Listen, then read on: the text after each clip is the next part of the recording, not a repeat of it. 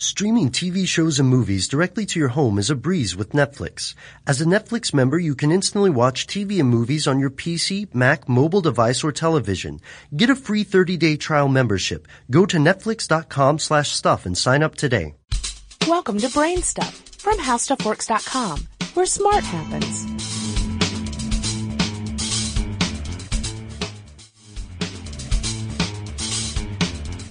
Hi, I'm Marshall Brain with today's question.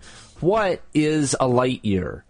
A light year is a way of measuring distance. That doesn't make much sense because light year contains the word year, which is normally a unit of time.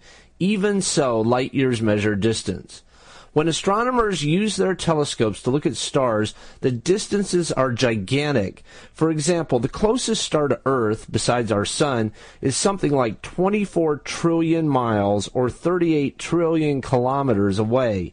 That's the closest star. There are stars that are millions of times further away than that. When you start talking about those kind of distances, a mile or kilometer just isn't a practical unit to use because the numbers get too big. No one wants to write or talk about numbers that have 20 digits in them.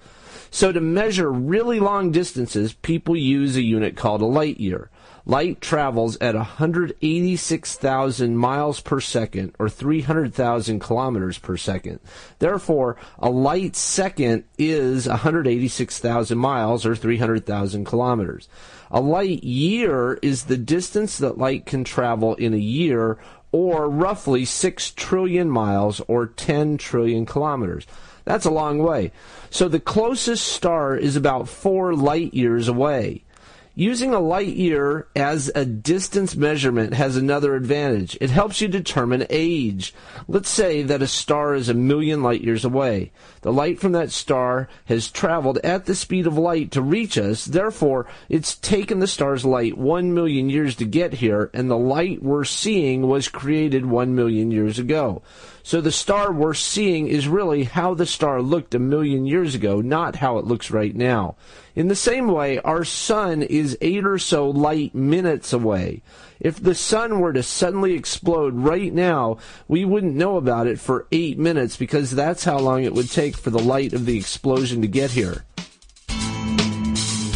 For more on this and thousands of other topics, visit HowStuffWorks.com. And don't forget to check out the Brainstuff blog on the HowStuffWorks.com homepage. You can also follow Brainstuff on Facebook or Twitter at BrainstuffHSW. The HowStuffWorks iPhone app has arrived. Download it today on iTunes.